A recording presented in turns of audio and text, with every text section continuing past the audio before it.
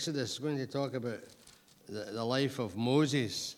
I looked over the Sundays that I've been, and I think in February I spoke on Deo Valente, and then I spoke on Abraham, and then I spoke on Joseph, and tonight's Moses, and next time's David, and then possibly Jeremiah, and that'll be me finished. So if you have a Bible with you and turn to Exodus chapter 2, we're going to read a bit from Exodus 2 tonight. And then into Exodus 3. Now a man of the house of Levi married a Levite woman, and she became pregnant and gave birth to a son. When she saw that he was a fine child, she hid him for 3 months. But when she could hide him no longer, she got a papyrus basket for him and coated it with tar and pitch.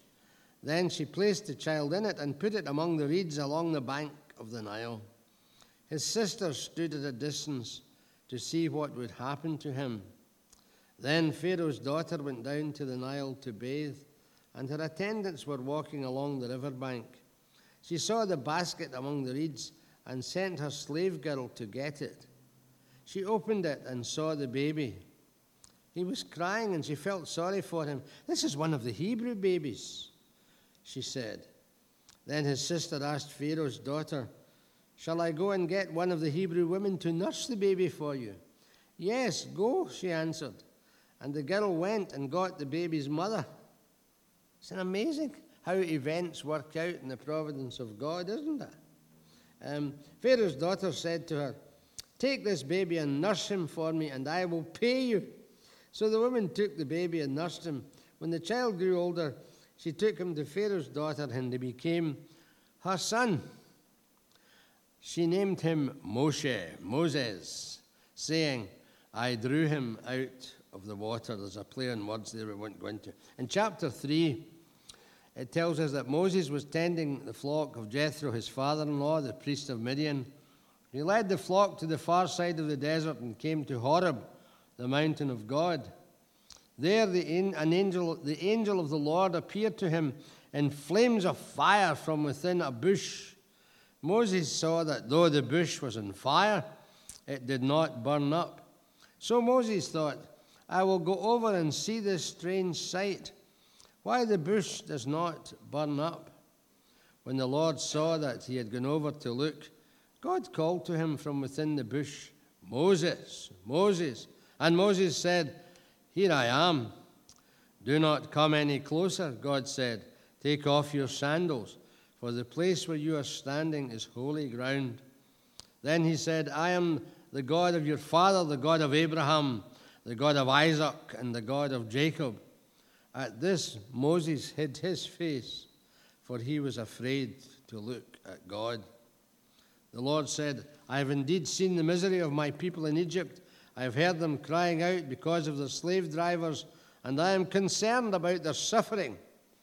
So I have come down to rescue them from the hand of the Egyptians and to bring them up out of that land into a good and spacious land, a land flowing with milk and honey, the home of the Canaanites, Hittites, Amorites, Perizzites, Hivites, and Jebusites. And now the cry of the Israelites has reached me, and I have seen the way the Egyptians are oppressing them. So now go. I am sending you to Pharaoh to bring my people, the Israelites, out of Egypt." Amazing. What a life. What a beginning to a life under the whip. He was born under the whip when the Israelites were slaves in bondage. We had to get on our 7-league boots and move from the time of Joseph to the time of Moses. Joseph was probably around BC 1900, and I think Moses is around BC 1300. And the people of God were now under the heel of the Egyptians. and under the religion of the Egyptians, trying to be replace the religion of the Jews with their 702 gods. And you find God's people in the Bible, in the Old Testament in particular. You don't find them in the palaces and in the temples. You find them in the slave camps, being slaughtered and defeated and beaten and subjected to all manner of humiliation, just as Christians are today. If you go to Egypt or you go to North Korea, you find that Christians are having a hard time. Well, the Jews were having a hard time in Egypt. And when you're finding God's people, that's where you find them. And you find God's plan working out. It's really odd, as I say, how things work out, isn't it? In the providence of God. People use us as a dumping ground. I don't know about you, but we're a dumping ground and an information centre. You know, folk phone up and ask, do you know anybody in Hong Kong, George? You know, stuff like that.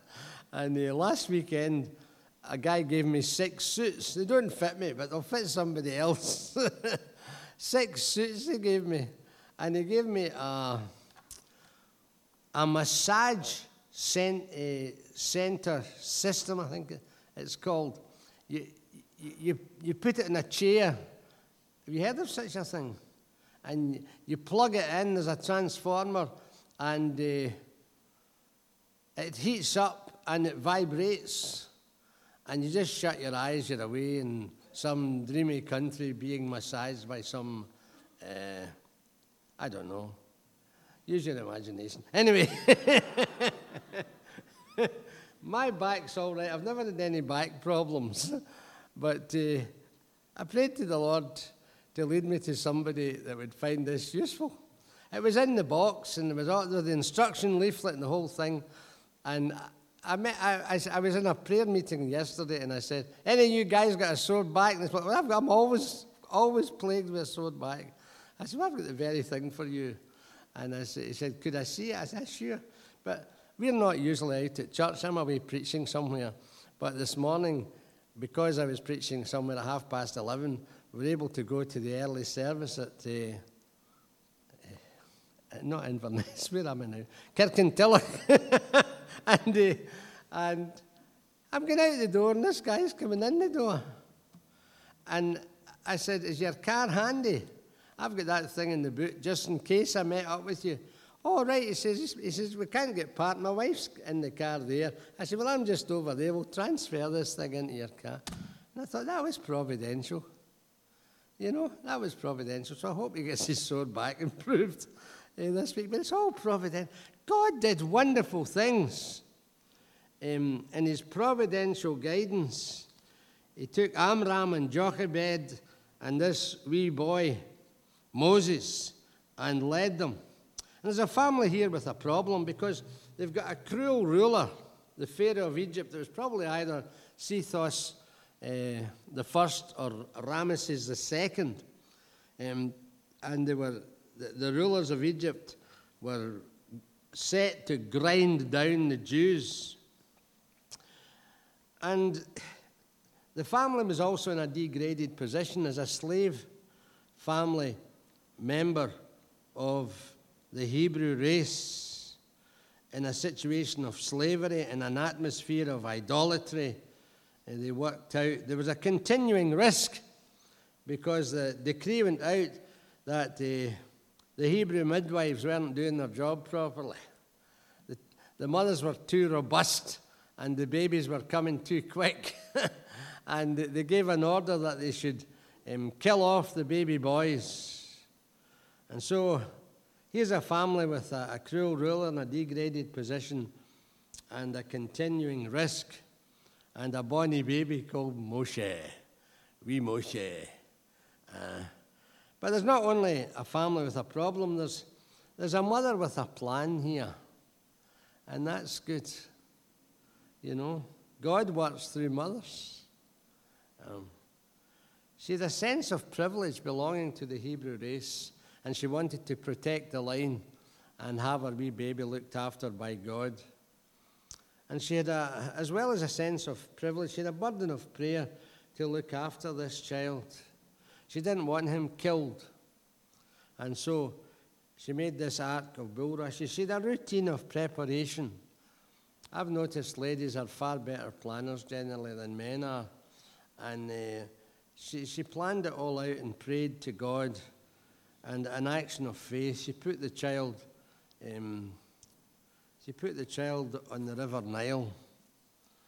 And God looked after him. And one of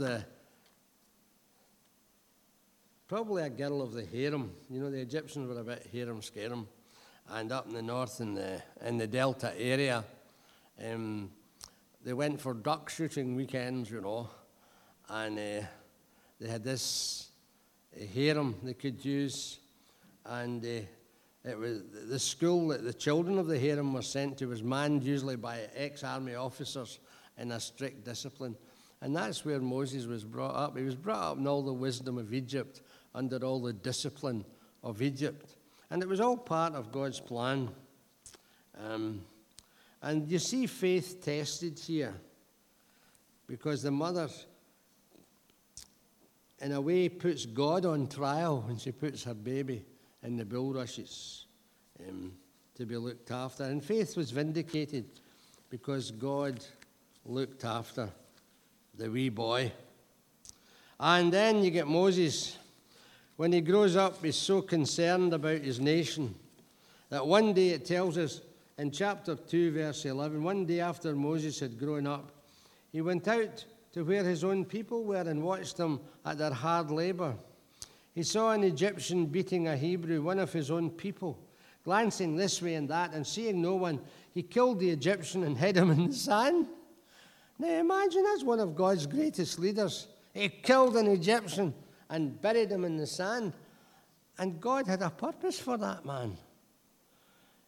One of the scholars, John Bright, the Old Testament scholar, says, if Moses did not exist, we would have had to invent him to explain the historical circumstances of the deliverance of the Jews. And here he is, he buries this Egyptian in the sand, and somebody speaks to him about it soon afterwards, and Moses has to flee. Oh, he flees to the desert. Now, those who are critical scholars of the Old Testament say that there are 4 negative areas in the Old Testament, if I can remember them. One is death, one is the darkness, one is the desert, and I've forgotten the 4th one. The deep, the sea, because they were afraid of the sea. 4 negative areas in the Old Testament. And so, in a sense, going to the desert was, in a way, trying to go on the run from God. And God was working in this young man's life. His life is divided into 3 sections. 40 years where he learned to be a somebody in the Egyptian court. And 40 years in the desert where he learned to be a nobody with a desert family. And then the third 40 years, he learned what God can do with a nobody who gives his life to God. And that's what happened to Moses. And you might say to yourself, what use is a desert? Here's a good question.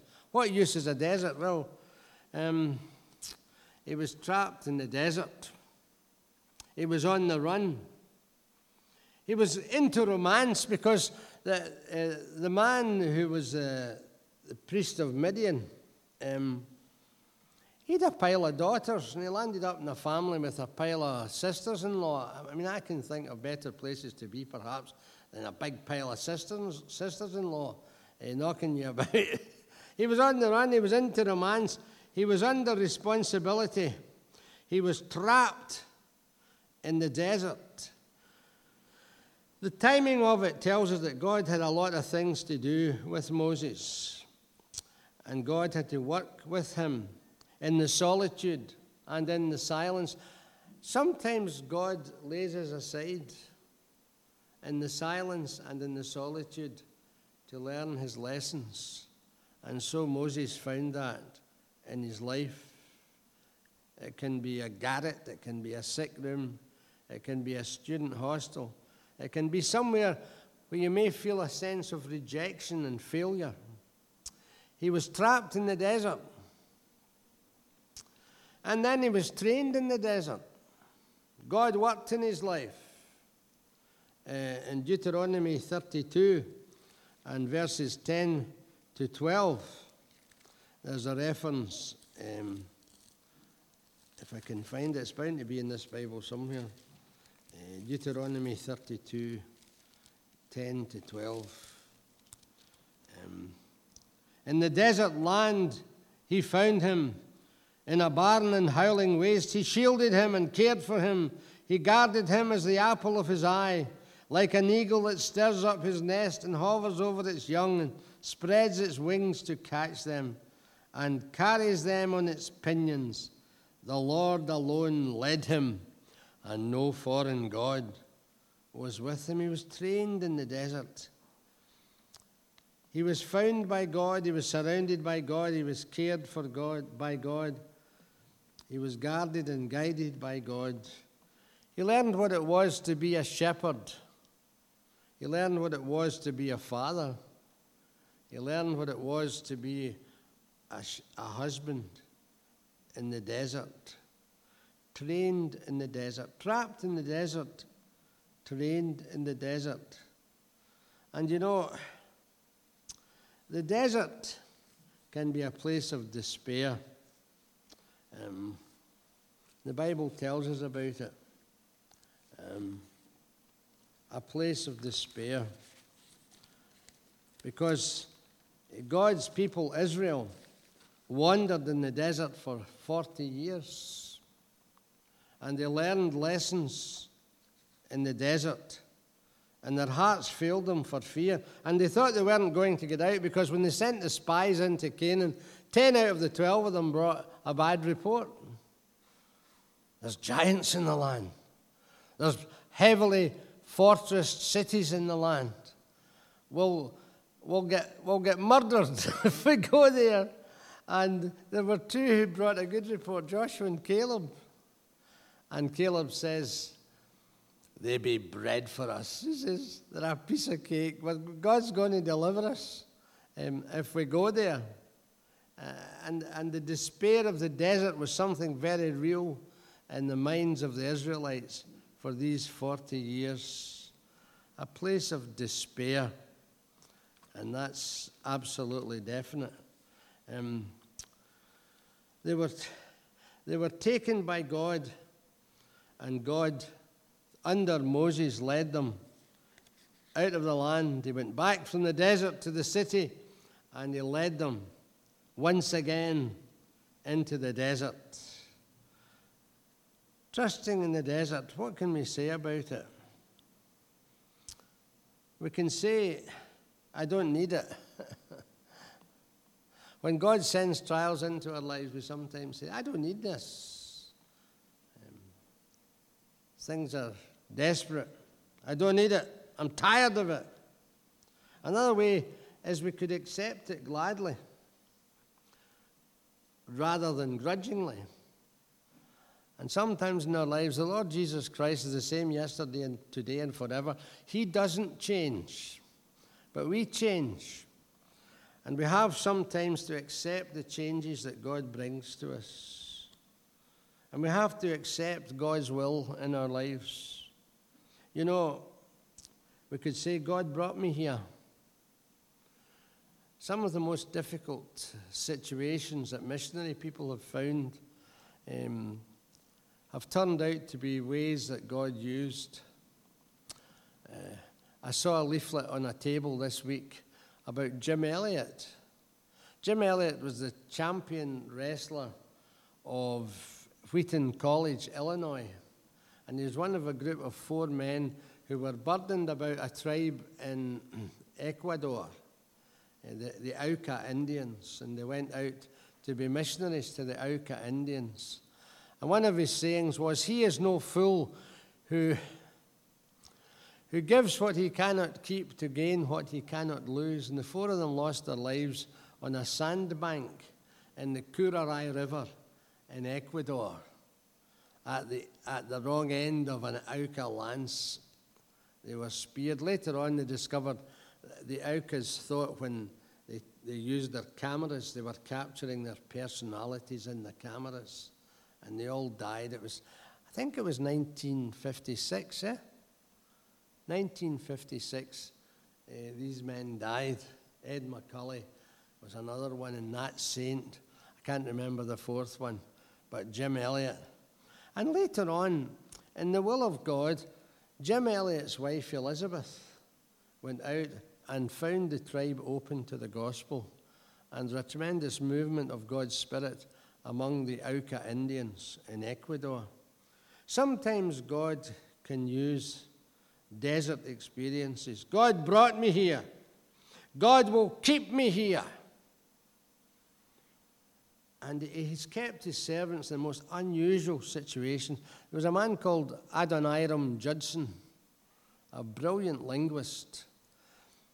And he was supposed to go to India, but he finished up elsewhere. He was in Burma. And the only house they could get was in the torture execution square in the town. And all they could hear were the cries of the suffering and the dead in that place. And he was imprisoned and he was tortured. He had his New Testament under his pillow and he trusted God. And there was a church of 7,000 by the time Adoniram Judson died. He died on board a ship on a voyage to try and improve his health. God brought me here. God will keep me here. God will bless me here. And God wants to come to us and help us to examine where we are, as Moses had to examine where he was. God will bless me here. God will teach me here. And God will take me out of here in his good time. And so God gave him a vision. You read all about the vision in chapter 3. I have indeed seen the misery of my people in Egypt. I have heard them crying out because of their slave drivers, and I am concerned about their suffering. What did he do? Well, he appeared to Moses. He appeared to Moses. God has angels still. Do you believe in angels? God still has angels. Heard 2 weeks ago about a lady who was comatose. They'd taken away all her support systems. I had been asked to take her funeral. And I went on holiday, explained how I was going on holiday. If the lady died before I went on holiday, I would stay on and the family would go up and I would join them, or I would come back early to take her funeral. And I came back. I hadn't heard anything, so I phoned the evening I got home, and the guy said, "George, she's recovered." They took away all her support systems, and she's recovered. And she recognizes the family. And we're going to have a communion service in her room in the Royal Infirmary in Glasgow on Easter Sunday. And she'll be joining in with us. And I went to see her, and I couldn't believe it.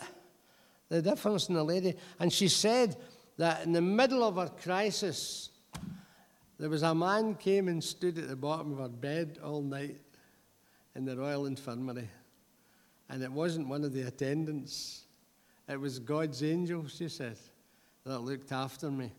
Even in my comatose condition, God was with me. And God appeared to Moses in the burning bush. In Exodus chapter 3, the bush burned, but it was not consumed. I think that's one of the mottos of the Church of Scotland, isn't it? Non consumabatur. The bush didn't burn, and they're hoping that their church system won't collapse. But God came to Moses and spoke to him out of the bush and revealed him in a new way. a way that had never been heard before. Who sent me, Moses said. When I go to them and they say, who sent me? Tell them, I am has sent you. And he gave him a new name that was unrevealed before that, and occurs over 6,000 times in the Old Testament. The King James translation is Jehovah, Yahweh, the modern scholars think it is. Yahweh. It's a wonderful revelation of who God is, because it's part of the verb to be. The tetragrammaton, they call it, the four-letter word. It's YHWH in the Hebrew letters. It's some part of the verb to be in Hebrew. Probably a hiphil, probably a causative mood or tone of the verb. It's part of the verb to be, and it's a word of creation. One of the Jewish rabbis says it means he who causes to be what comes into existence. It's a name of God's creative power. And it's a name of God's consistency. He's the I am. It's part of the verb to be. In any circumstance, he is the I am. Whatever circumstance you find yourself in tonight, he is the I am. And the Lord Jesus Christ comes near to us in these circumstances and offers himself to us in the gospel. Come to me, all you who labor and are heavy laden, and I will give you rest. I will rest you is the actual text, meaning, I will rest you. Take my yoke upon you and learn from me, for I am meek and lowly in heart, and you will find rest unto your souls. It's a name of consistency. We can turn to him in any circumstance, any day, any night, and call for his help and find him not only the creator God, but the consistent God. His integrity is impeccable. He keeps his promise. And so the third idea behind the name is it's a name of the covenant. It's a name of a continuing agreement between God and his people in the world. In the Old Testament, it was the Jews. In the New Testament, it's the world of the Gentiles also. To the Jew first and also to the Gentile is a phrase in the New Testament. Even to Scotland, this crowd of painted whores that the Romans couldn't even stick and had to get out of the country. He's even our God. And he sent missionaries to our land. And so we can say, I accept this will of God, whatever it is, gladly, because this God is a trustworthy God, and he will deliver us. And Christ died to deliver us. That's the gospel. Christ died to deliver us. If we were the only sinners in the world, he would still have come and still have died for us. And we're not redeemed, Peter says, with corruptible things like silver or gold. I mean, you usually think of silver and gold as incorruptible things. But he says we were redeemed, and he goes away up into another level. He's into the Premier Division now. The precious blood of Christ. You were redeemed with the precious blood of Christ. And at the start of his letter, Peter talks about the sprinkling of the blood for those who belong to God. We can come to him any time and call on him for salvation. And salvation, the salvation that he gives is sourced in God and his grace and his foreknowledge and his choice and his sovereignty. For by grace you are saved through faith, Paul says in Ephesians 2. That not of yourselves, it is the gift of God, not of works, lest any man should boast. And God has the glory from beginning to end of the salvation process in each of our lives. Even the faith we exercise is God's gift to us. I read in a commentary a couple of weeks ago that he says, God must get the glory for our salvation from beginning to end. He says, what I believe is, and it was an unusual image, I'd never read it before. He says, what I believe is the Holy Spirit tiptoes into our lives and quietly lifts the latch so that when he speaks to us, we're able to go and open the door to our Savior.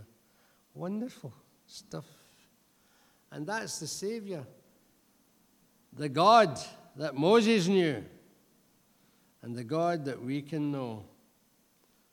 And we might be going through desert experiences, but God will take us out in His time because of the love He has for each one of us through Christ. Let's pray together. Oh God, our gracious Father,